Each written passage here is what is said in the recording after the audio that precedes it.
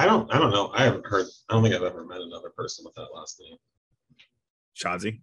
Not like only effing Shazi is the password to the bank Well, yeah, account. that's a good one. I should use that.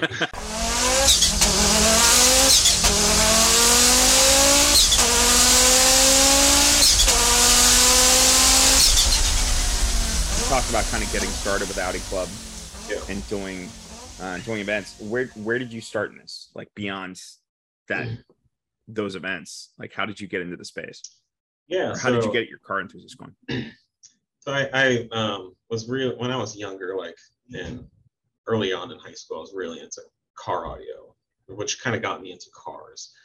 And I got kind of bored with car audio because you can only put like so many subwoofers in a car and shake it apart. And so I was starting to get interested in cars. And I moved to California my senior year of high school, and one of my dad's childhood friends owned a wrecking yard out here for Audi and Volkswagen. He would buy wrecked Audi and Volkswagens and part them out. It's called A German Auto Wrecking. And so my dad promised me that he'd buy me a car if I moved with the family to California, because I really didn't want to. It was my senior year of high school. And so he said, I have a childhood friend who can get us a good deal on a car. So we went down to A German, and I didn't know what Audis were. I'd never heard of. I was from Nebraska, so for me it was like Nissan, those lowered Nissan pickups with the and like a Honda CRX. That was the kind of stuff that I was into. And so he pulls out this Coupe GT. It was probably like an 85 or something.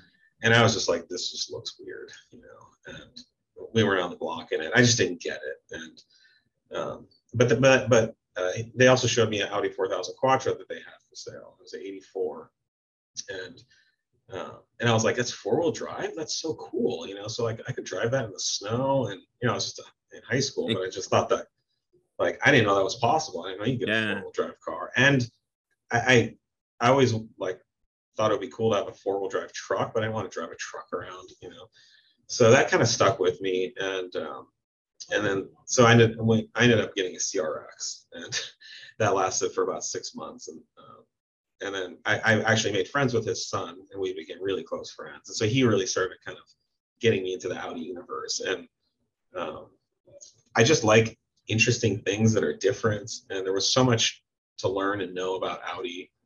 And so I went to junior college, and my freshman year at this junior college, I took this like auto shop class, and I don't know why, but the instructor showed us that ESPN piece, Unfair Advantage.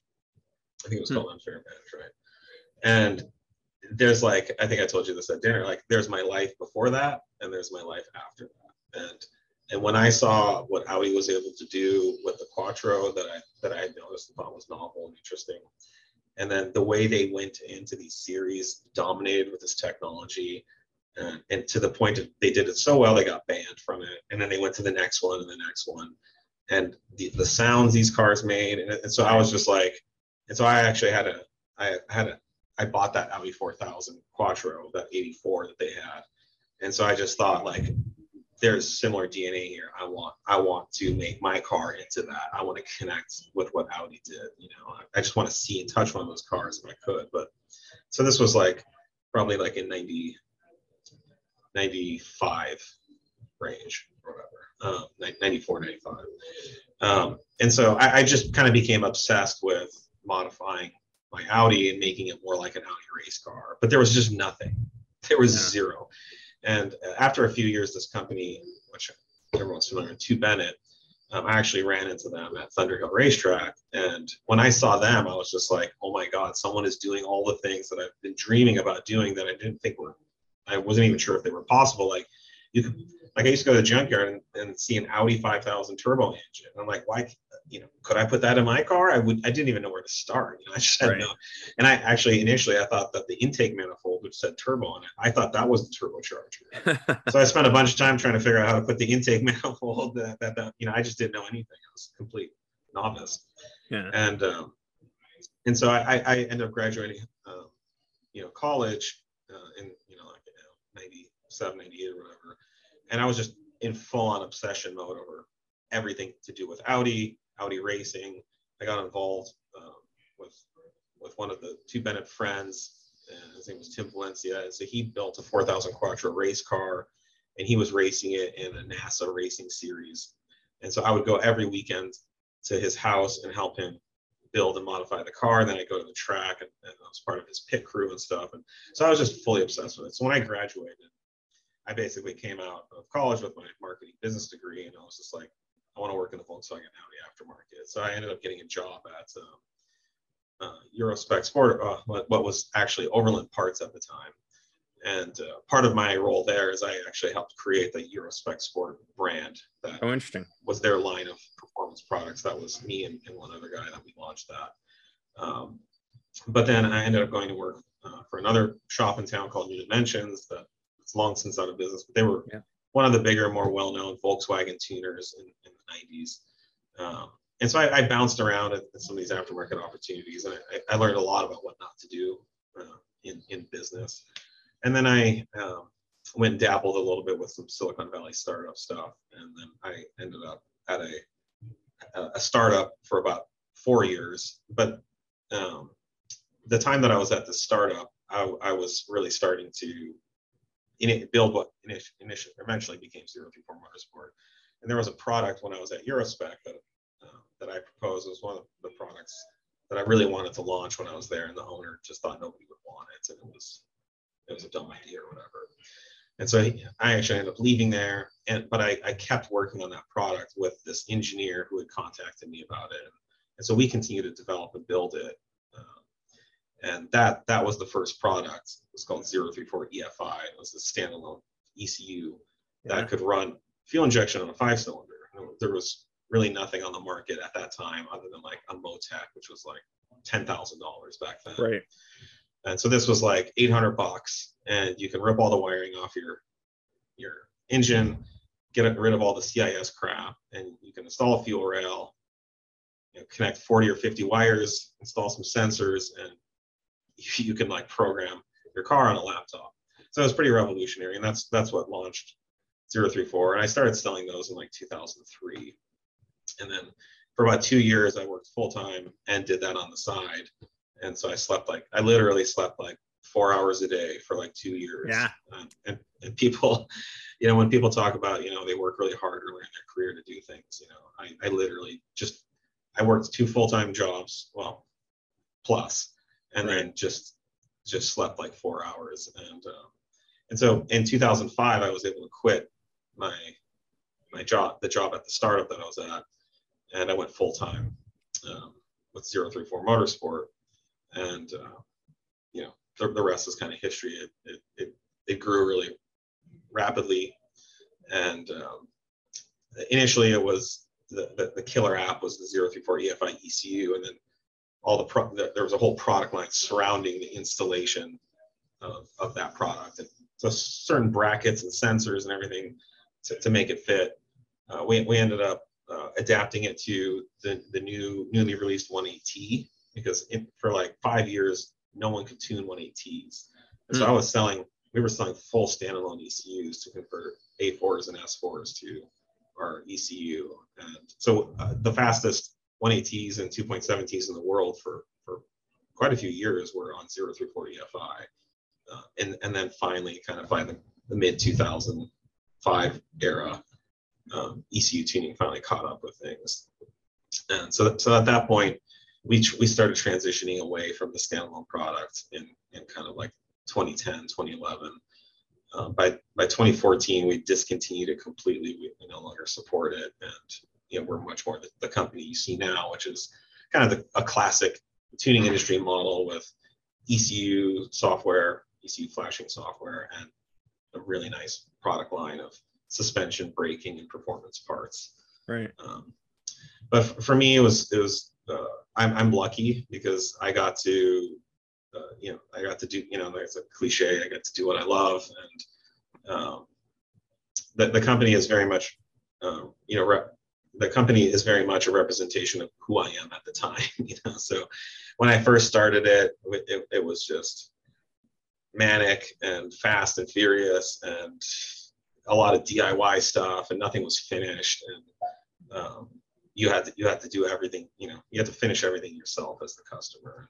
Right. And then and I was 30. I loved racing. It was about going fast, and it was more of a lifestyle business for me. I was using the business as a vehicle to have different experiences in life, and so I had to start getting more serious into my 40s. Like, do I probably should start thinking about retiring someday and having a retirement savings, and kids are going to go to college at some point. And so the business has always kind of reflects where I've been, and it's been a great experience.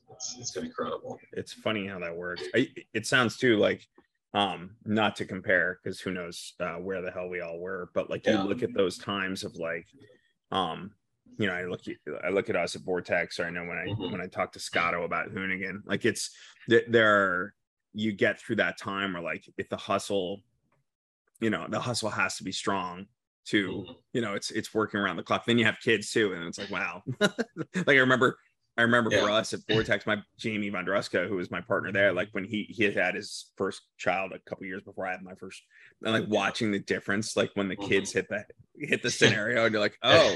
It changes everything. Yeah.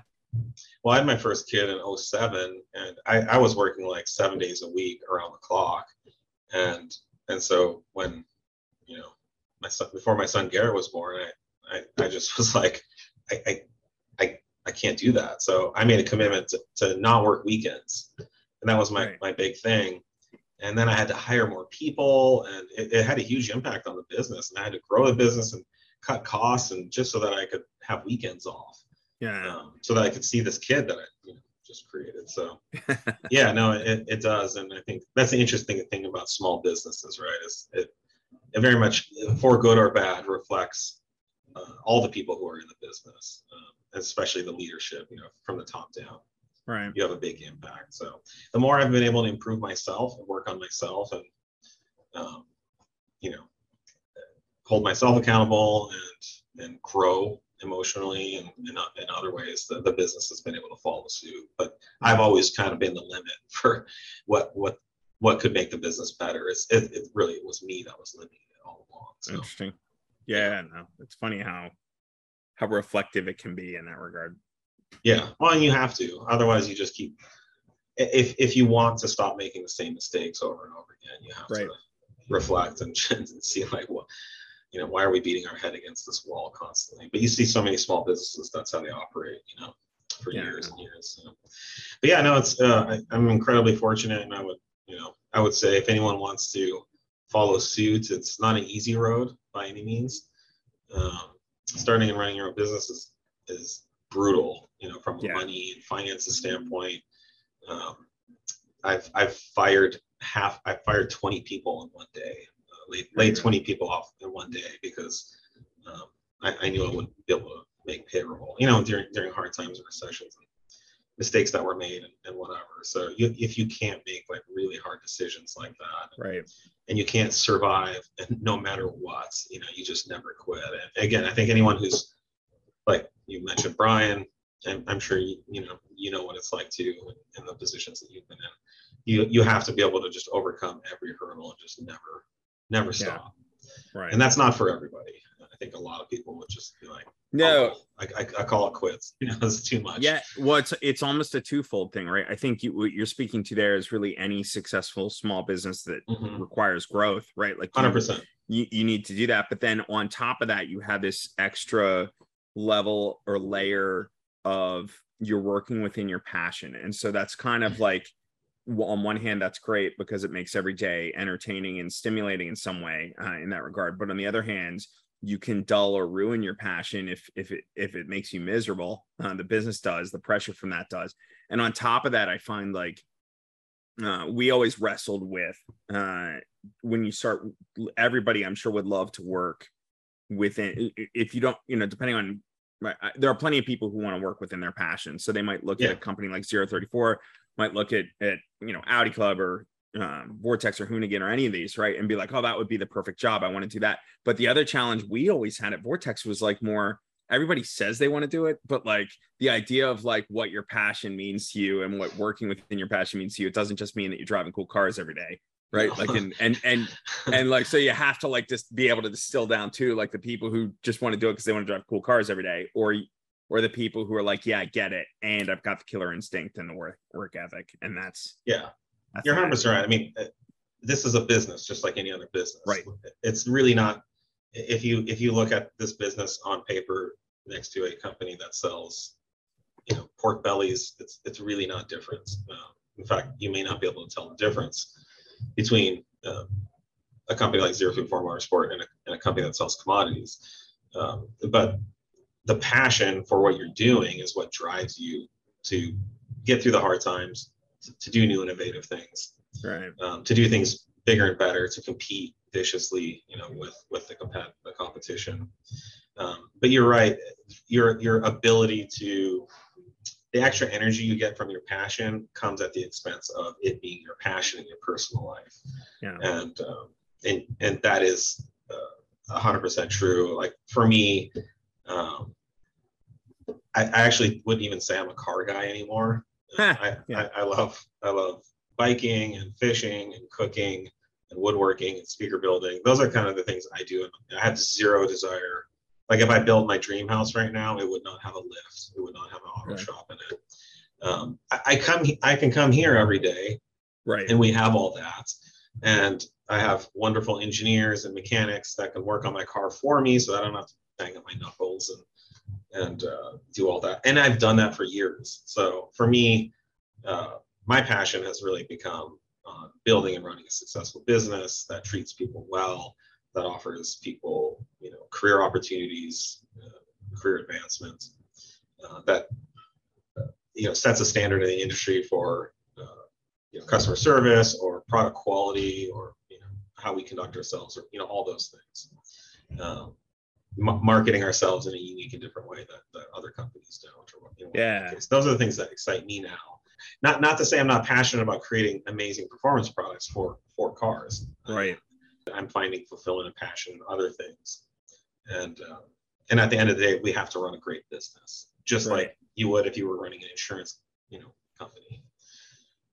I think that's I'd be curious your thought on kind of where you were as you're starting on 34, because like for us when we were starting Vortex, I worked for a family business, and my dad was very supportive of me kind of engaging my passion through business as well. So like he was helpful in letting me do both, right, and making it possible for me to do both. So like I was very like, as we were forming, the other guys went full time before I did because I had the flexibility to not do that. But like it was living in both those worlds, doing both things at the same time. I was literally like a sales rep for like tools, right? For like, which was it was a dying business because Home Depot and Lowe's and all these companies are coming that are going to like kill the segment, and there's not going to be a lot of money in it if you're not one of those players. So like seeing the way the tea leaves were going, it made sense to be looking at an alternate exit anyway.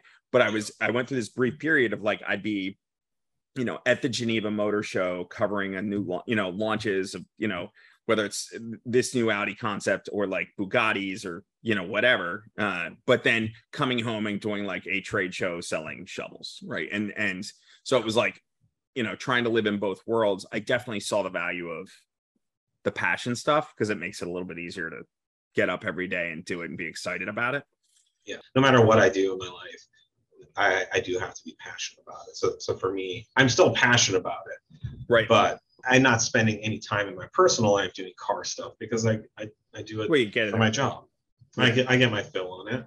Right. And it would be kind of almost neurotic for me to do car stuff in my personal life as well as my job. That's the thing, right? Like we just got back from Monterey, or like I'm sure you and I have both done events, or probably a lot of our careers. Like I wrestled that with like next year we had, when Audi was going back to Le Mans, like they're of course they pulled the plug on that program and they're going to Formula One now. So like, but there was this plan to go over there, and now the debate is, because we already had some things booked, like, do I just go and be a fan? Like I don't know how to do it, right? Like and it's not like, I don't mean that in some dopey way, like look at me, first world problems, I might go to Le Mans, like it's more let me put it a different way. When we sold Vortex, the first couple months that I didn't have anything to do and had no purpose, I was stressed out. Like I didn't know how to just go do whatever. And I like, see that. Yeah, it was probably where I lost the most hair, you know, like slept the least, whatever. And like, it should be a great time of life, and it's completely stressful. And and I kind of feel the same of like, if I go to a race and I don't have to do something there, like cover it or meet with people or like something, shoot photography, whatever, like it almost seems like, why am I doing this? Right? I should be home with my kids. I should be doing, you know, something else. So I actually at this point like throwing purpose into an overindulgence, because in my head I can kind of justify the overindulgence because it's work. Right. Does that make sense? 100%. I think, you know, the vast majority of all people that go to events like that are just there to spectate and observe. So the fact that you have a desire to have a purpose makes you well suited to be in the industry. I suppose. And to miss out on the fun racing stuff on the track while you're in a meeting doing something else, you know? So it's at the end of the day, it's just, you know, it's the outcome of the work we do that matters.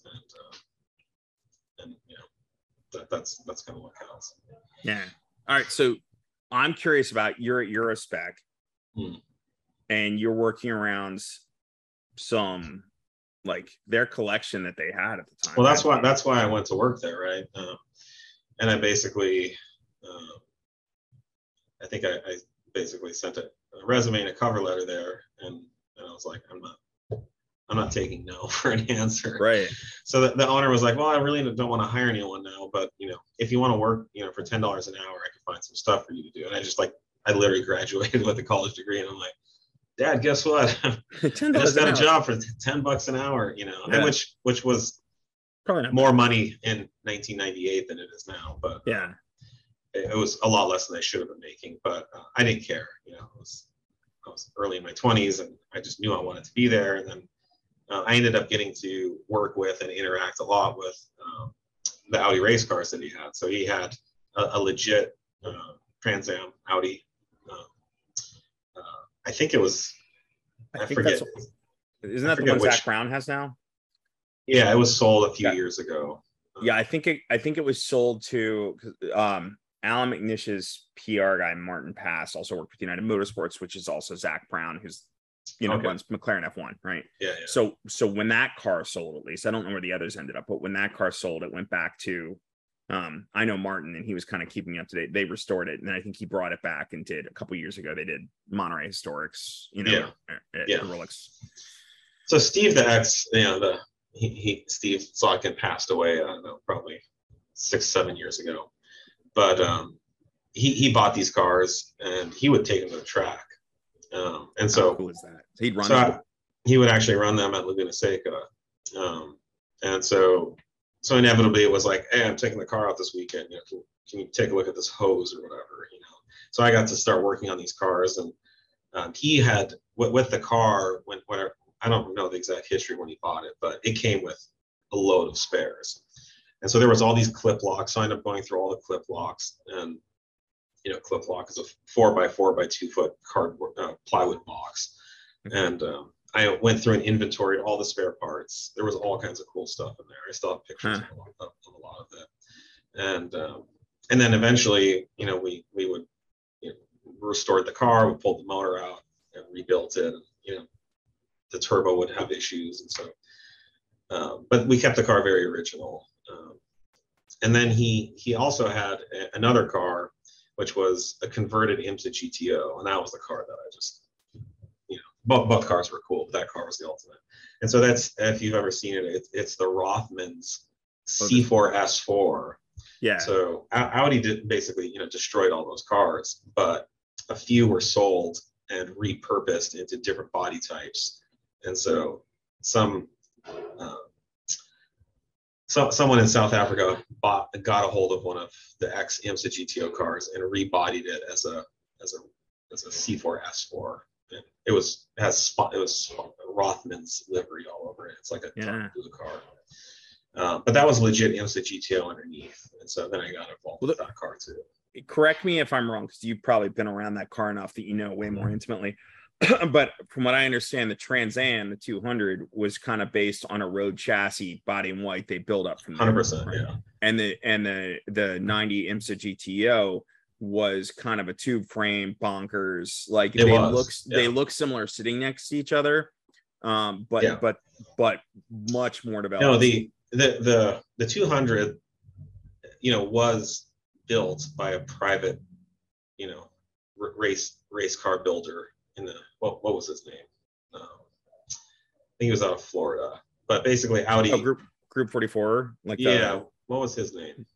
I think they were out of Alexandria, Virginia. If we're talking about the team, they worked with like Curly Haywood was involved in that program, and like they basically got a body in white, Audi 200, and that's what it looks like. So it looks like a race car, like a shop like 034 Motorsport would build. Right. The IMSA GTO is a space tube frame, and it's a whole different level. It looks like it belongs in some kind of Le Mans racing series. Well, it was in the GTO class in IMSA at the time, right. and the other thing Hurley told me, I interviewed him years ago. Maybe I should reach out to him and see if I can run that interview as a podcast. Yeah. But one of the things he told me in that was more those cars were they didn't think they'd do 12 or 24 hours, so they didn't do Daytona or Sebring, but otherwise they ran the whole season and won in a season, right? Like I believe they got the championship that first season, and that was it.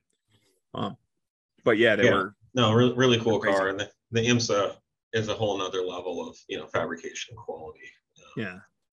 But the 200 was cool because it's just like it's like something that nowadays anyone could build, although there's still a lot of trick stuff in it. All the uprights were magnesium, and the motor was all magnesium and really trick. There was those were really cool. So I got to interact closely with those cars, which was amazing. And then didn't he also have? I thought he had like a DTM car. He did. He had a DTM V8 as well, which was more nicely developed than the 200. It had kind of like, it was still a body and white car. But it had more of the parts and fabrication from the IMSA GTO because they were similar era cars. Right. And I think Audi was directly involved in that. Yeah. I'm totally blanking on the guy's name in the US, but there was a privateer in the US that built the first Trans Am car. Well, it was nicely done, but it was not an Audi effort. Oh, wasn't it? Like they were involved with it. I mean, Audi paid this shop to build the car, but it wasn't. The IMSA GTO was built and designed at Audi in Germany. They were also in the US because this was probably like a Joe Hoppen thing. Is my guess. Joe Hoppen? That's what I'm thinking of. Well, Joe was head of motorsport for Porsche North America, Audi North America, Volkswagen. So like, Joe, I know again from Hurley, and I think I know the guy who bought these cars. He tried to buy a Trans Am, but it was too expensive at the time. I think when he was convincing Hurley, they ran some 200s at like Petit Le Mans, is what Hurley said, but like they were not the Trans Am car. They were like just tuned 200s. And then so Hoppen was Audi of America, right? Effectively at the time. So like, I don't know. Unfortunately, he's not around anymore. That's a really fascinating time in like whether it's like Buffum getting the Group 4 car, and then some Sport Quattro, some Group B Sport Quattros. That's all Hoppen and like those cars. Right. I think both these programs, Trans Am and IMSA, are kind of like Audi going, what do we do now after rally? And Hoppen going, I got some stuff. All right. And they took what they learned in rally and they applied it to road racing, which to their credit, they completely revolutionized rally racing, and then they brought that same technology to road racing. And that was what was always so inspiring to me, is that how does someone bring that level of innovation and outside of the box thinking to a series where so many people are just doing the same thing over and over again. So that was really cool and inspiring to me, just to see how Audi did that, and then did it like 2, 3, 4 times in a row. I wish we still saw that same type of innovation from them. In some ways, they've done it with diesel and electrification and things like that. But I wonder, I'm curious how the F1 thing plays out, because they're not, the manufacturers in F1 aren't messing around, and you have some serious, whether it's, you look at like what Audi, look at the way they go from like rally on, is they go in and they change with technology, right? So they push the technology edge, bringing all-wheel drive into rally, and they dominate for a couple seasons, right?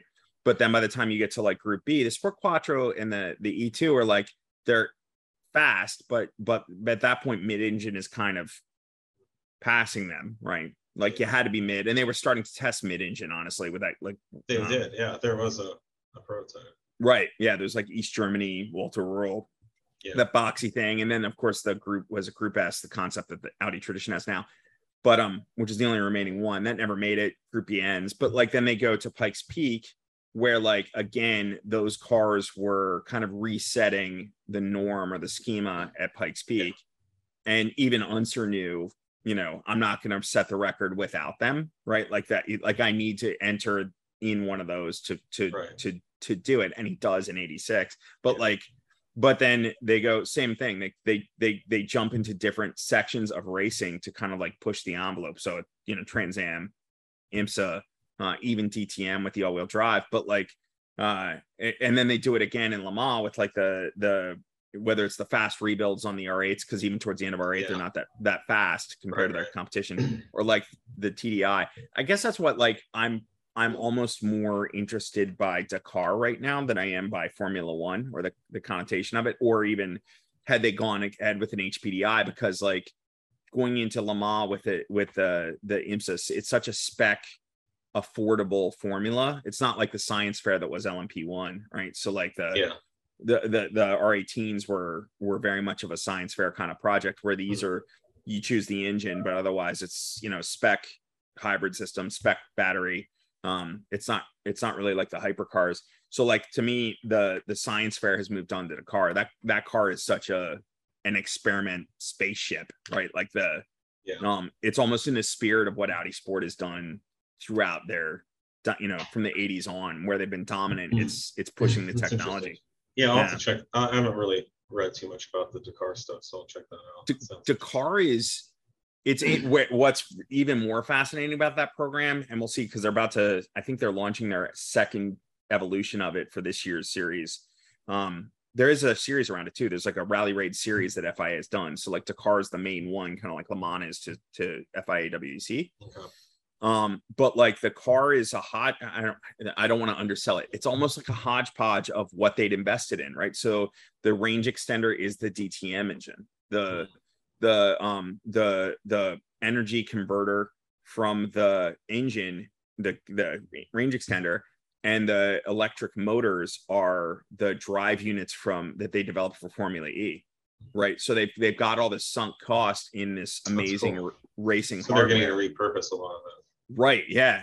And they went, if they hadn't had the suspension failures that they had, because it's a heavy vehicle, but if they haven't had the suspension failures that they experienced at Dakar, they'd have probably won it. They were very dominant, right? And that's what kind of a lot of people were saying after Dakar was like, once they figure that out, right, it's not going to be fun anymore, because that's, for whatever that opinion is worth, that's what Audi does, right? They look at the rule book and go, how can we engineer technology around this and dominate? And that's when they're at their best. So like, that's really, I don't know how they do. Right. Yeah, it's fantastic to watch. And it's funny too, like going from like a Formula One race or a Formula E race, which is like a couple hours, to like Le Mans. You look at, if you're used to Le Mans, you go watch a Formula One or Formula E race, you're like, what's the point? It's over in like 2 hours. Right. But then you look at Dakar and it's like a month long, right? Like from start to finish, you're talking about weeks. So like, it's fascinating for that too, because you can follow along day by day. It must be grueling to cover on site. Like, I don't know how you just drop out of real life, unless you're with a team. I don't know how you drop out of real life for like that many weeks in the middle of nowhere. That's crazy. But but it's I love the science fair nature of it. To me, Audi and engineering in racing has always been when they're the most interesting. And so Dakar to me is the program. Yeah. No, I agree. Yeah, I also really love the the Champion Motorsport era for Audi, and that's when they worked closely with the Privateer as well. Well, and that's if there's a downside of that Le Mans program being shelved, it's that it was approachable like the R8s were. Yeah, right? Like I think you could afford to do it. That's what really benefits the tuning industry, and that kind of when people can see Audi models racing, and that's inspiring. So when someone can say, I've got an RS6, just like they have an RS6. Yeah. All right. So when you say Champion, I was referring to like one. Yeah. Oh, well, that was great too. All the Champion racing, but I was specifically referring to like the Champion S4 and the RS6. Right. Yeah. Randy Pobst and Michael. Totally. Michael Galati and all that era of racing. Or like before that, like the touring car, right? Like the BTCC. Yeah. And then touring car, very exciting. Yeah. That's just touring car racing is just so exciting, anyways. That formula was so magical because unlike the kind of silhouette cars that DTM became after that, like these were, and kind of similar, you had like the all-wheel drive Audis against the rear-wheel drive manual transmission BMWs against the front-wheel drive Ford Mondeos or whatever else. And like it was bring your best and let's see how it goes, and they looked like the car you would drive to work on Monday. Yeah, totally. And just balls to the wall racing, just like, how are these cars getting around these corners? It's insane. Yeah, totally. But that's really exciting. I'd love to see more Audi racing like that, just for the sake of the enthusiast market. So here's the magic. We can be two old men just complaining about how things changed, but like the magic in racing, right, is for the fan. That's, or at least fans like us, like that's what's magical about it. But I think the challenge from like a safety perspective or a performance perspective in racing is, other than like GT3 racing, it's moved so far beyond that, right? Like DTM was full on silhouette, nothing remotely other than like the shape of the bodywork on that chassis. Yeah, no, those are like mid-engine V8s and all this stuff. Right. But it's still a port, right? Even NASCARs have graphics that make them look like a Ford Taurus or whatever it is. But do people really think? I think it does. Oh, does it? I think absolutely. I think I don't think they would do it if it didn't matter, right? I mean, if there could just be a bunch of nondescript, whatever shaped cars with a bunch of advertising on it, but the manufacturers are specifically looking to reinforce their brand and the models in their brand, right? So they benefit a lot from emulating the look and the concept that this is still a Ford Mustang, even though there's zero anything to do with it. Right.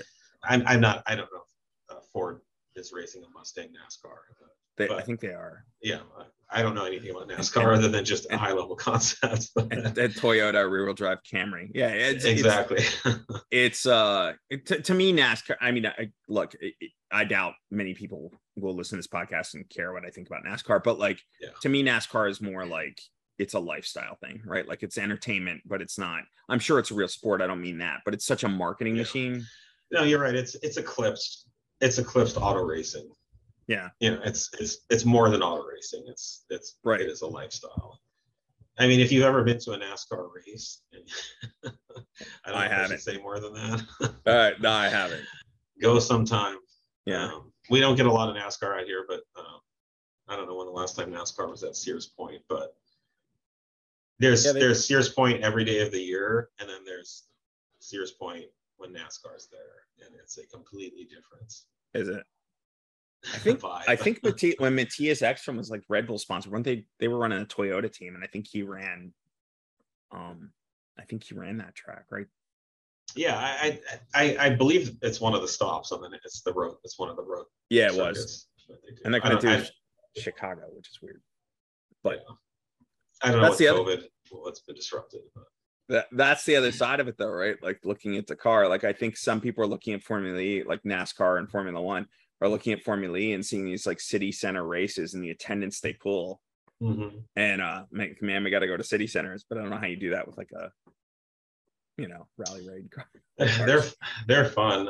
We for a few years in San Jose we had Indy, and I mean it's just crazy just seeing an IndyCar doing, 190 down First Street in San Jose, Yeah. Really cool. But I know they stopped doing it for some reason. But the science of, or rather the attraction of it, right? Like even if you look at like have you ever heard of or gone to the Pittsburgh Vintage Grand Prix? No, I have not. So it's kind of like it's vintage racing, right? But it's concours around it on certain days, and they've got different events throughout the week. It's a little bit Monterey Car Week light, right? Like, but kind of similar. But one of the things, at least at the time, and it's been a number of years since I went, it was always conflict with Waterfest. But like, but they pull crowds. The numbers they pull are insane because it's in like Schenley Park, which is this park that's like kind of in the city. It's near like Pitt and Oakland and whatever, but it's very approachable to city dwellers and people in that metro area. So like, it's kind of hard to justify driving out to Sears Point if you live in San Francisco, because you're going to spend a fair amount of time doing it. Yeah. But now if it's in downtown San Francisco, the amount of people who just come in for the spectacle of it is hard to deny. So yeah, but it's very disruptive, and I know business, a lot of businesses would get kind of marooned on the inside of the race course, right. And I think there were businesses that were complaining about loss of I don't know all the details, but yeah, anyways, that's really cool racing. I like that, and it's very approachable. I think the more Audi races real sedan looking cars or real models, the more enthusiasm it drives, it builds in the customer base. I wish TCR had more of a foothold here. That RS3 LMS that they have. Those are cool. Those are really neat. And they do a certain amount of that. Yeah. It's just the bigger, Audi, just like with World Challenge, that Audi just got so much visibility, Right. Well, and they were, for some reason, whatever the case. They were like, at the time within Audi's product range, they were the performance leader product within the range, right? Yeah. And so like, whereas like an RS3 LMS is more of it's an entry level race car from customer racing, right? And so it was more of a customer racing effort. Yeah. So is it as inspirational as the programs? I mean, not certainly the racers. It's much more approachable. If you want to get into racing affordably and have a really capable for a vehicle, racer, it's a great product. But to inspire enthusiasts, it's a little harder to get your head around. Plus, you're not getting the broadcast or media exposure either, because it's not top media exposure. It's not on ESPN or whatever, and then you get like kind of some celebrity status driver that everyone's interested in. Yeah. So. Yeah, but the privateer Audi customer racing stuff is great too. I heard that they sold over 100 of those cars. Do you know what the numbers are on it? On which? All of them? On the the RS3 LMS. Boy, that's a good question. The other problem right now is I don't know that Audi Sport Customer Racing in the US is fully functional, like the distribution and whatever, right? So like, while the German programs, and their series are kind of like, the problem with the US in that regard too is the series are so spread out, where especially in Germany and Europe in general, there's less distance to cover. And gosh, their whole series like the LN that's entirely at the Nürburgring. But I think Unitronic just got theirs. The team that runs did they get another one? I mean, they've been sponsoring. They got the new one. Oh, they got the new one. Okay, got it. They just got the new one. Okay. I don't know. I think NGP hasn't yet, and I don't know how that changes from like Canada to. Yeah. Well, wait. I think Unitronic's team is US based anyway. But whatever. There are so few teams running it at this point. I don't know that like Audi Sport Customer Racing in the USA is supporting as much. There aren't any R8s, and when you, especially like IMSA, nobody's running the GT3. So while the latest evolution is running in Europe, I don't know that anybody is in the US. And without that support, it's not going to grow. I was shocked that they're doing any of it, any of that customer racing stuff. But maybe they're trying to emulate what Porsche's doing or something. It's interesting, right? Like Volkswagen Group. I mean, if you look at obviously Dieselgate changed things, but like Mhm. if you look at peak motorsport at Volkswagen Group, you've got like what WRC Polo championship winning. You have LMP1, Porsche, and Audi championship winning. I think Porsche won that year. Audi and Porsche were usually vying for it. You had at the GT3, or well, then you had GTLM, Porsche running 911s. And then at GT3, you had Lamborghini, Bentley, Audi. Who am I missing? Porsche at GT3, right? 4 programs. And then TCR, you had Seat. And I'm not even counting, like, I think there was a lesser rally program for Skoda maybe, but like you had Seat, Audi, Volkswagen, GTI in TCR, right? Mhm. So the amount of racing programs that Volkswagen was doing as a group, and developing, because it's not like, even you could look at the 2 LMP1s, they were not the same drivetrain, not even remotely. They didn't share anything. Right. So like, right. And the challenge to that is, I think I remember at that time hearing they did a media exposure study, and like Mercedes, that was championship winning in Formula One at the time, this is pre-Netflix, Drive to Survive. Mhm. Like even then, Mercedes was getting more media exposure out of that one program than Volkswagen Group was getting across everything that I just mentioned. Wow. So like that's the magic, right? When you're Volkswagen Group or Mercedes stroking the check, it's like, why are we doing this? And if media exposure is your litmus. Yeah, exactly. No, I get it. I get the challenges there. I mean, even at 034 Motorsport, we dialed way back on those type of efforts, because while they're fun and exciting, the ROI just isn't there. What's a great way to make a small fortune in racing? Spend a big one. Start with a big fortune. Start with the big one. No, it's 100% true. So there's a lot of money being spent on that stuff, but it's just so expensive. Talking about $50,000 a weekend,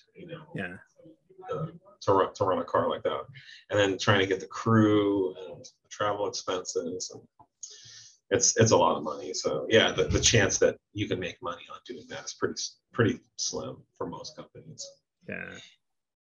But if you find a rich guy who wants to go out and drive, and he's willing to pay you $50,000 a weekend, then you're kind of in business. So we did that for a number of years. Well, you guys did that, what, the 25 hours of Thunderhill? That's when we won the 25 hours overall in a TCR Audi TTRS. That no, it wasn't a TCR. It was that Mark II, right? What was the series before? It was a VLN class. VLN. And that car was developed. Class car. And it was an Audi built car for VLN, and then the car was delivered here, and we basically outfitted it for endurance racing. Was that car a 5-cylinder or 4-cylinder? It was a stock, Mark II TTRS 5-cylinder. Okay, but it was front wheel drive. It was front wheel drive. Had like 300 series slicks on it. Well, I mean, that's what the TCR RS3s are, front wheel drive, right? Like that's, I think they're 4 cylinders. And they're fat. I mean, it was very controversial when we would post about it. Everyone would be like, "Oh man, it's front wheel drive," and our response was, Audi tested various configurations, and this was the fastest. I mean, the car was by far the fastest car we've ever been associated with on a race. I think that's the point, right? Like, as much as I like Quattro and I like 5 cylinders and whatever else, but I'm sure all this was tested for maximum speed, maximum efficiency, like get around the track faster and win the race, right? And it was.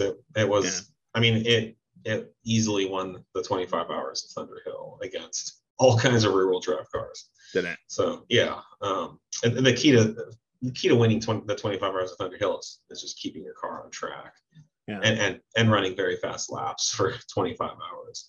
But so I mean, we did that, and we were working with a private individual, who's a high net worth person who had a dream of getting out and racing, and we were able to help him do that. We did that 3 years in a row with that individual. But it's great. It was, we certainly learned a lot. It's a huge focus. It took a huge focus, to do that stuff. So, you end up sacrificing on product development, engineering, and new product development, Right. Our service department was consumed with, rebuilding race car, parts and broken race car parts and crashed race car parts. So we 2013, when we finally won, then we ended it and have since really not done too much of that type of racing. We now we have lots of Audis here with our parts on them, and we take them to the track about 5, 6, 7 times a year. So we do a lot of track driving with our cars on track, but there's just not, like, I don't know what Unitronics deal is with their car. I doubt they're making money on that program, but you could literally go out with your car on a Tuesday night and draggy a 10.9, break the world record, and have everyone in the world know that you have the fastest tune on the market, right? With a $300 draggy, and 20 minutes of your spare time. So that's kind of, I think if you're smart with your money and resources, you focus on getting the results and those kind of opportunities. I'd imagine it's probably it's a different set of success measures, right? Like if you're running in a series that has, events and televised coverage, et cetera, then it's an exposure and branding situation. And then if you're, to me, that it seems like the drag racing scene is a bit more, people are hyper aware of it, but it's not like this televised packaged thing. No, not at all. I'm literally talking about doing a draggy on your phone, and I'm talking about, bang for the buck. But yeah, if you want to build a brand over long term, that type of racing can help. I think certainly the exposure doesn't hurt. It's just, what do you pay for that? Sure. And what could you have spent? What kind of brand building activities could you have done for the probably over the years millions of dollars you'll spend on that? So for $300,000 a year of racing like that, you could hire 3 extra customer service people to make sure that everyone, and you could hire a couple extra shipping people to make sure that orders ship out the same day. So you could, and then that type of activity over time, the kind of brand that you want to build is they're excellent quality parts, they have great customer service, they ship fast on time. I know where I'm going to buy my parts from. And the fact that I see them racing a factory Audi on TV, it's like, well, so those are the kind of decisions I've had to make over the years. And I've certainly gone down all different paths. It's funny, right? Like even for us at Audi Club, it's like just in a conversation with my team about this today, right? Which is like when you have, it's, I suppose it's the problem of every small business. Like when you have a certain limited amount of resources and you have so much to spend on, and even on your own team, sometimes I know we've had differences of opinion of like, well, we should spend it on that, or, go this way or whatever. And like it's I'd love to do it all or get it launched immediately, but you have to pick it in a strategic way and hope you picked correctly, because like they obviously they all net different results. But no, you can't do it all. Inherently, if you try to do it all, you end up with a lot less. Right. You actually create a result that's much worse by trying to do it all. So the kind of winning opportunity is, where do you do just enough of the right things, right? Pick the mix, and you eliminate just enough of the wrong things or the lesser opportunity. Then you kind of hit that sweet spot. That's kind of maximizing the compromises. That's where typically the best result is. But sometimes you got to say no to things you don't want to say no to. Sometimes people might get their feelings hurt. You got to talk about that. So So speaking of investment, you guys, do you have anything cool coming out that's worth, like, anything that's super hot right now that is worth mentioning, since we're, as far as products and stuff? Yeah, sure. Yeah, we have we've been able to substantially grow our engineering team over the last few years, and so we just have a slew of new products coming out. A lot of this stuff is pretty esoteric and pointed into certain applications. So we have we've been working on this for a while, but we have a really cool fuel surge tank for the Daza cars. Specifically, these Dazzler cars have so much power, and the tank is designed as such that even with like 3/4 of a tank of fuel, you can still get fuel starvation on launching and accelerating. So in order to address that issue, we've sort of taken the fuel tank performance out of the loop. And so we have a billet aluminum can that has a PWM fuel pump in it, a very high flowing one. And then so all we're using now is the stock fuel pump is to pump fuel into our little surge tank. The surge tank cannot starve because it's always 100% full of fuel. So you could throw 20 G's or 50 G's at that thing, and there's the fuel. There's no air inside it, so there's always fuel around the fuel pump pickup. Yeah, and so that's exciting. We're about to release that. It'll be like a full kit, full bolting kit with the wiring and the fuel lines and everything. We always have springs coming out.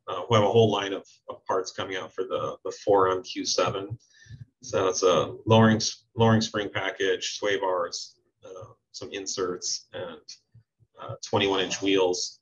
That the whole program is designed to work together. I daily drive a 4M Q7, so I'm particularly excited about this program. That's a steel suspension car, or are you doing? Yeah. This is. We do have lowering links, so if the car has air, the sway bars and all the other parts will work. You would just use our lowering links to lower the car for like $150. That's definitely the way to go. And it just makes that Q7 just drive and handle even more like a car. They're actually really good stock, but my car has 3 15-inch tires all the way around. So it just has a ridiculous amount of grip. It's really fun. And then we have we'll release kind of like a 550 horsepower tuning package for that as well, which will just augment the supercharger system, run more boost. We had one for a while. It was such a great product, but it was, so I had it earlier in pre facelift, right? So like those early, and it was an air suspension car, and I think if there was I had one complaint about it, it was that, right? Like it was my wife's car, so I wasn't driving all the time. She didn't really care, but like suspension was I think they fixed a lot, especially like SQ7 I hear is fantastic, but I'm sure, but that's great that you're, because the sprung car with our springs and sway bars, I mean, it probably handles or feels better than like a stock S4, like it's just really well set up once it gets some modifications. And you can still load it up with 7 people, you can still fill the trunk. It's like a big Avant, and it still has road clearance. You can still take it to the snow. Does it? It's not slammed or anything, but the thing has like 6-inch fender gap, and so we reduce it by 3 inches or 1.5 inches or something like that. Or it's like 40 to 45 millimeters, so almost 2 inches. But it's still 100% daily drivable. Right. And then I don't know if you've been following any of the stuff we've been doing with the B9 3.0T S4. We just had our in-house SQ5 run at 10.95 in the quarter mile, right. 0 to 60, 3.1 seconds, 0 to 60 in an SQ5. It is a full weight street car, no lightning or modifications at all. So that's fantastic. So you can pretty much make a daily driver reliable, 700 horsepower. The only caveat is you have to run an ethanol E85 blend. So you have to run like E60 or something like that. But you can also run full E85, and the power goes down a little bit. But really, really exciting time to be if you enjoy tuning cars. The Audi line is just unbelievable. There's never been a time like this. Not in the last 20 years. Well, ever. But definitely not even close in the last 20 years. I mean, like the kind of 27T era of tuning, which was frankly pretty horrible, unreliable, expensive. This is a different era where you literally take a stock car for about $6,000 or $7,000 in parts. you can take it from 350 to 700 plus horsepower. It's and have it reliable and all bolt on, no permanent modifications. And if you're willing to sacrifice a little power, you can keep the factory Cadillac converter, and it can be basically emissions legal as well. Right. You would pass any tailpipe test. And that 3-liter is in so many vehicles now. It's in everything now. Yeah. It's even in the 4M and a half Q7 has that. Right. Yeah. But yeah, no, it's a great motor. It's incredibly. We're doing all this on the stock motor too, stock rods and everything. No internal modifications. So it's really, and the engine management systems just keep getting better and better too. So the control you have over the engine, helps with the reliability, because you can really control the power, and then you can make power everywhere because it's variable valve timing, variable cam timing.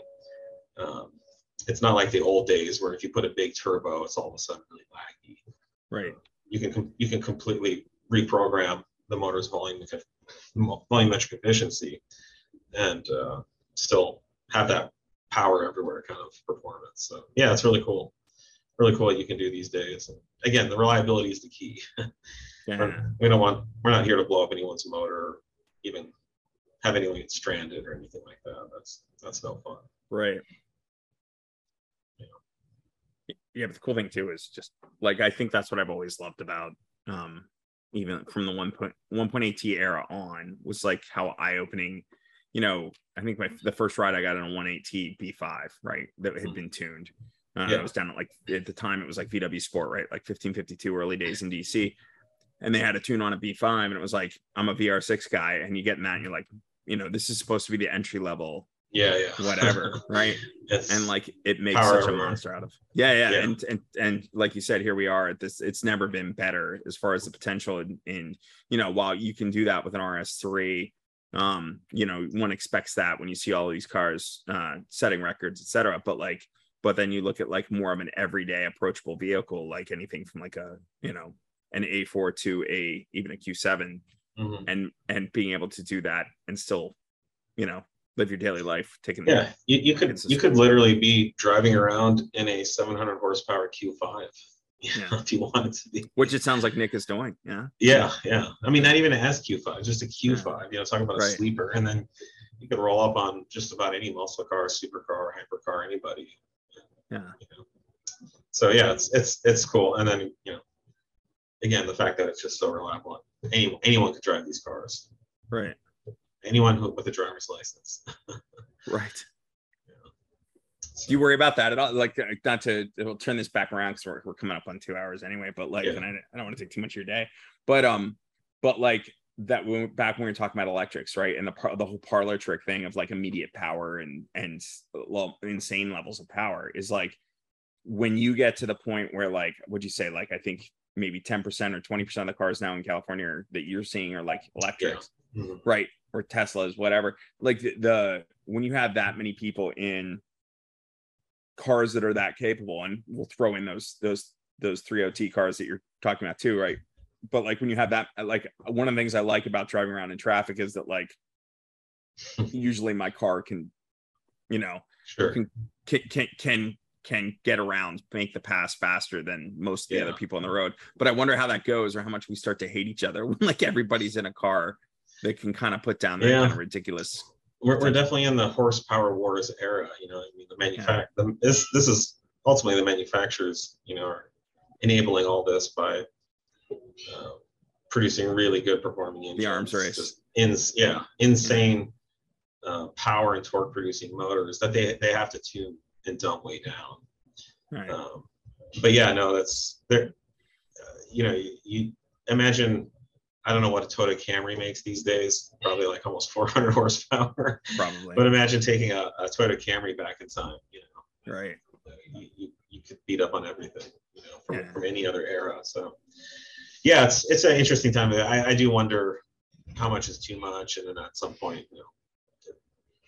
like at some point, are there speed limiters in cars, it actually kind of astonishes me that the government lets us drive around in 1,000 horsepower cars. When I was a kid, I always wondered, because I live here in Pennsylvania, right? One of the first toll road turnpikes in the United States is here in Pennsylvania, right? It's historic.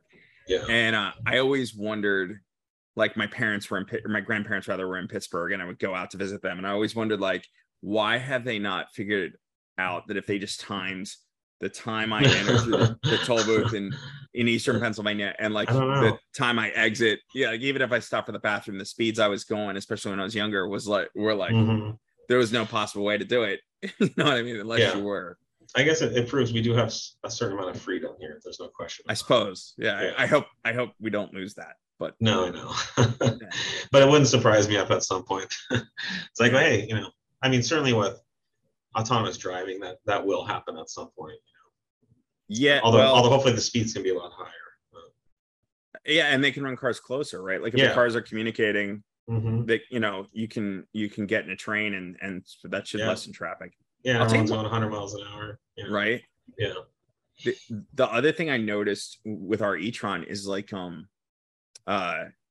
speaking of pissing people off or going fast, right? Like, but I've noticed with in traffic when, like, if I'm in my when we first bought the e-tron, I had an S5, right? And if I would take my kids to school in one of those two cars, and you go down this highway to get to school, and if there was like, I'm trying to get around somebody on the right, because they're blocking the passing lane, and if you get on the gas in the S5, even with a like stock exhaust, you're phoning into them that you're about to do something, right? Sure. Like you're signaling, I'm about to piss you off, and they close the door on you, right? Like if there's not that much room, you might have enough speed to get through, but even then they're angry. And I noticed with the e-tron that like you can snipe it, and not only you're not phoning it in, it doesn't really break their trance, right? Like they don't really seem like, even though you just did the exact same maneuver that you would have done in the S5, like you've not woken them up and alerted them to that. So they're just like passive about the entire experience. So like there's something about exhaust note, as much as I love the sound of it. It's like a Jedi mind trick. Totally. Yeah. And as much as I love the sound of a great sounding engine, like I almost like the stealth of the e-tron, because I could see that. It's more efficient to get through traffic. I could totally see that. No, I drive a lot of fast, loud, annoying cars, and it definitely pisses people off. No question about it. Yeah. It triggers something primal, right? Like it's a competitive thing or whatever. Yeah. People get real road ragey pretty easily these days. Yeah. Yeah, it's like, I don't know, you could just keep sitting there in your trance doing the speed you were doing, and I'm just gonna go around you, but now you heard me. And dude, and now you're speeding up. the Jedi mind trick thing. So that I actually have a term for that too. But like I was reading a column that Jack Baruth wrote, I think for Road and Track or Haggerty or something a year or two ago. But like but it was similar deal. I noticed when I was young, like if you know how somebody's in that trance in the left lane, and you're sitting behind them, and you're like, come on, right, whatever. And I've noticed like if you kind of roll up, not in a racy way, but you roll up next to them, and then like, because they're kind of like matching somebody, right? So they're blocking traffic.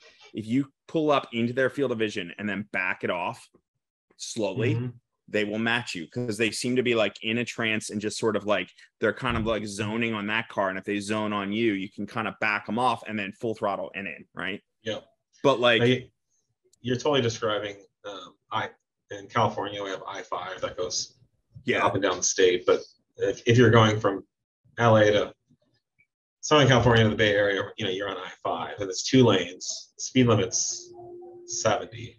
Right. But inevitably there's a semi and just someone in a Toyota Camry or Prius just sitting there doing the same speed as the semi. And then you have this line of cars, sometimes 20, 30 cars.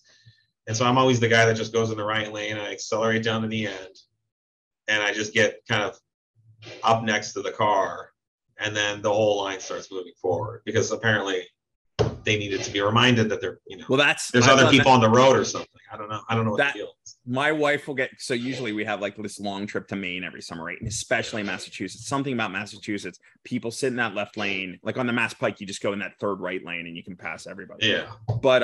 But like I will do that too, where like I'm a couple cars back. There's no way I'm going to get around this guy. But if I can't even get in his field of view, I'll at least try and obnoxiously like run up and like break the trance. And my wife will be like, "You were never going to make it." Like, I know, I was just there to wake them up. Like everybody thinks I'm the asshole now, but like I was just waking them up. George, Yeah. you're a huge asshole. So Well, I mean, aside, that's a whole nothing to do with the traffic we're- situation, but focus. we're the assholes that are applying Yeah. pressure. You know, Well, somebody needs some pressure applied to their life. It's just a chance, right? It's how do you Yeah. manipulate the chance? If I wake them up, then they'll make the pass. But like if I subtly roll into their field of view and kind of back them off, that's the Jedi mind trick. Then you like right in, right? And I just like to think of it as we're reminding them that there are other people on Earth that also exist and have needs and would like to get home or go wherever they're going. That's such a weird thing that others on the road would be myopic and selfish. Yeah, they're not the only ones. And it's actually very dangerous to sit next to a semi as well. Like I would never want to be doing, 70s next to a semi whose tire could blow out and come careening right into me, at any given minute. So have you ever driven like a pickup truck with like a bunch of crap in the back? Like, have you like that sounds like a nightmare to me. I do not like anything in the car sliding around. No, I know, right? All right. So I live in central Pennsylvania, and around here we do that kind of stuff, right? And so like I have an old pickup truck that we primarily use for like when we're clearing stuff around our property or whatever else, I'll take it to the dump, right? Like, so I'm literally going 3 miles. So I'll like tie it down and whatever, but you still have branches and whatever. And it always amazes me when I take that thing or like occasionally move furniture, like you see a truck under load of something. And more often than not, when I see trucks like that, it's not tied down, right? Like they're just going across town to the dump, but like people will ride right behind you, like right on you. And I will literally pull over and just let traffic by because like they don't get, like if I'm in my car and I'm behind a guy like that, I'm like 3-4 car lengths back. Like I'm not going to get hit by any of his stuff. I don't want to certainly tailgate someone like that. Right. It's like people don't even do the math, right? Like they're not even, I'm sure they care to some degree. They don't want to be dangerous, but at the same time, they're like, yeah, whatever. They just see a vehicle in front of them and they're not even thinking twice about what it means for them. I think this all just means that there's just a lot of people zoning out on the road, thinking or aware of what they're doing. So is autonomy good or bad? Because I think those 100% good. Bring it on. I agree. Those people go to autonomy immediately. I want autonomy. Okay, like when I do my 30-minute commute to work, I would rather be on Instagram or Facebook or reading the news. There's a million things I'd rather be doing than just mindlessly driving. Do you have the start, stop, and lane assist on your Q7? That one does not. Some of the other cars we have here does have that. Some people really love it. I'm not crazy about it, just because I don't always use the blinker, and I should, but God forbid, there's nobody around, and I just want to move over a lane. I'm fighting with the steering wheel. I've learned to just use the blinker, or you just turn off traction control. But I'm not crazy about those things. They're not quite there yet, but they got. But the first one that I really drove at any distance was like a generation ago S8, right? Like that's where Audi was starting to do it. But that would have, if somebody would drop into your field of vision, like I was going through Ohio in like a press car, and somebody drop in and the car really brakes, right? Oh yeah, it slows way down. You can set the aggressiveness, but still. But then I got into an early 4M, like my wife's she had a Prestige Q7, and like that was the first one that was like somebody would drop in, the car could kind of contend with it, right? Like it was more human in the way it would slow down, and like even the latest generation, like our e-tron is really quite good at it. And I find, especially like you get like around here, I don't really use it, but I get on the highway, or like we make that run to Maine, or I go down to DC and I'm in traffic, and like it's such a godsend, because like it's amazing on a long drive like that how much it less fatiguing the drive is, because like I can have a conversation and it kind of mainly does its thing. Now, like I did get into a situation in Philadelphia where like on the Schuylkill Expressway, which was notoriously bad, but like somebody was like dead stopping in front of me, and the car, like at that point the car was like, in the heads up display, like, oh, you're gonna get in an accident. You better take over right now, right? And I jammed the brakes and we were fine. But I don't know, I find it's really I'm not anti, like a lot of people are anti that because they're driving enthusiasts. Like I'm a driving enthusiast, the road's nice, but if you put me in traffic, I'm fine handing over the. Yeah, and I don't think there's a scenario where all roads are autonomous anytime soon. Right. I think it will start on major freeways and things like that, and then you're going to get off the freeway and you're going to have to take control of the car to get home. And if you want to go into a canyon or a windy road somewhere, you sling and don't do that. And of course, then there's track driving, which I think will always be around as well. Yeah. I really like the what is it called? AutoSense, the braking thing. Yeah. Is that what it's called? That's Presense. Presense. I'd like that in every car I drive, because there are times where I can be distracted if I happen to look down because my phone's buzzing or something. Yeah. The AutoSense has helped or saved me in some cases. Yeah, I think you find people against that too, but like I'm fine with it. There are a couple times that I will unintentionally trick it, and it will, it'll panic brake me. Oh yeah. Like you're waiting to take the only time it really does it to me, and I can know that the exact two intersections that I use a lot doing it, but like if I will come off brake as cars are coming past me because I'm about to juice through traffic, and it's still sensing that car going past me. Like I've timed it early enough that like I'm not going anywhere. I'm off throttle, right? But like my foot of the brake, my brake is off because I'm about to juice through, and like it still senses that car, and it senses me coming off brake, and it's like, the car starts rolling, and then it's like, everything starts lighting up, and it jams, and everybody in the car is like, what the hell? It's kind of scary when it does it. I'll get bit every once in a while if I'm dive bombing a red light or a stoplight, and there's cars that are still stopped, but I can go right pretty fast. Yeah. And so as I come up on those, I'm going past the stop cars, but for a moment it thinks that those cars are going to be in front of me, and then it will trigger there. I haven't had it do that on me. Yeah, but no, overall I really like that feature. And yeah, no, I'd love to be in autonomous traffic. That sounds great to me. I think it's much safer too. Yeah, it saved my bacon like enough times where like I'll deal with like a couple times it reads me wrong. Like that, I'm fine with that. Yeah. But like that time on the Schuylkill Expressway, like I was in RS6, and like, I'm talking about we were coming home for my kid's birthday. Like we were in the city for 2 nights with my kid, and she's in the back like arguing with her friend, and that's very distracting, and my wife's trying to talk to me, and so like I had autonomous on. And then, this panic stop thing happens, and like I would have wrecked the car had it not just kind of gone it was I'm going to assume then in autonomous, there's only so much braking it'll do before it's like, you need to be in control of this right now. Right. But it was all about it scared the hell out of my wife too. And she's like, why aren't you like, whatever, were you not in the car to hear them arguing with each other? Right. Like, well, that's the compromise, right? Is you have to be 100% focused on the road, and right. Just like yelling at your daughter to stop arguing because it's distracting. Yeah.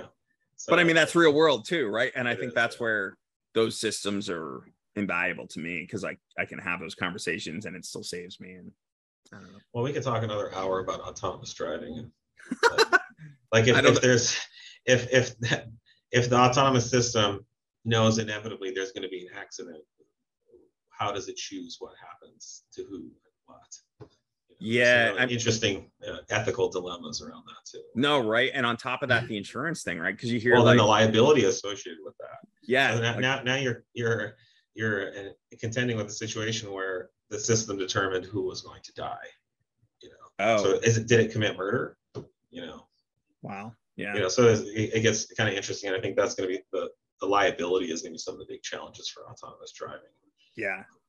Who's going to want to program that? Who's going to want to enact that code? Well, I almost think I've heard like I'm trying to think who I've heard talk about it. Maybe Matt Farah, like podcast stuff. Like I know he's very outspoken. He's great. I like him.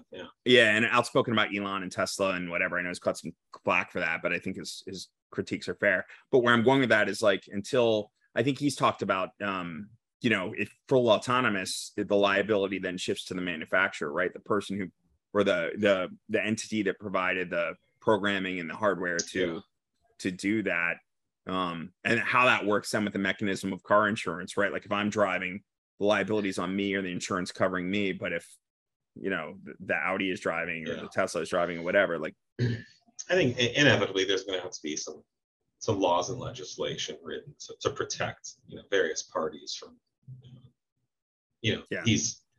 there's in some of these there's going to be no winning.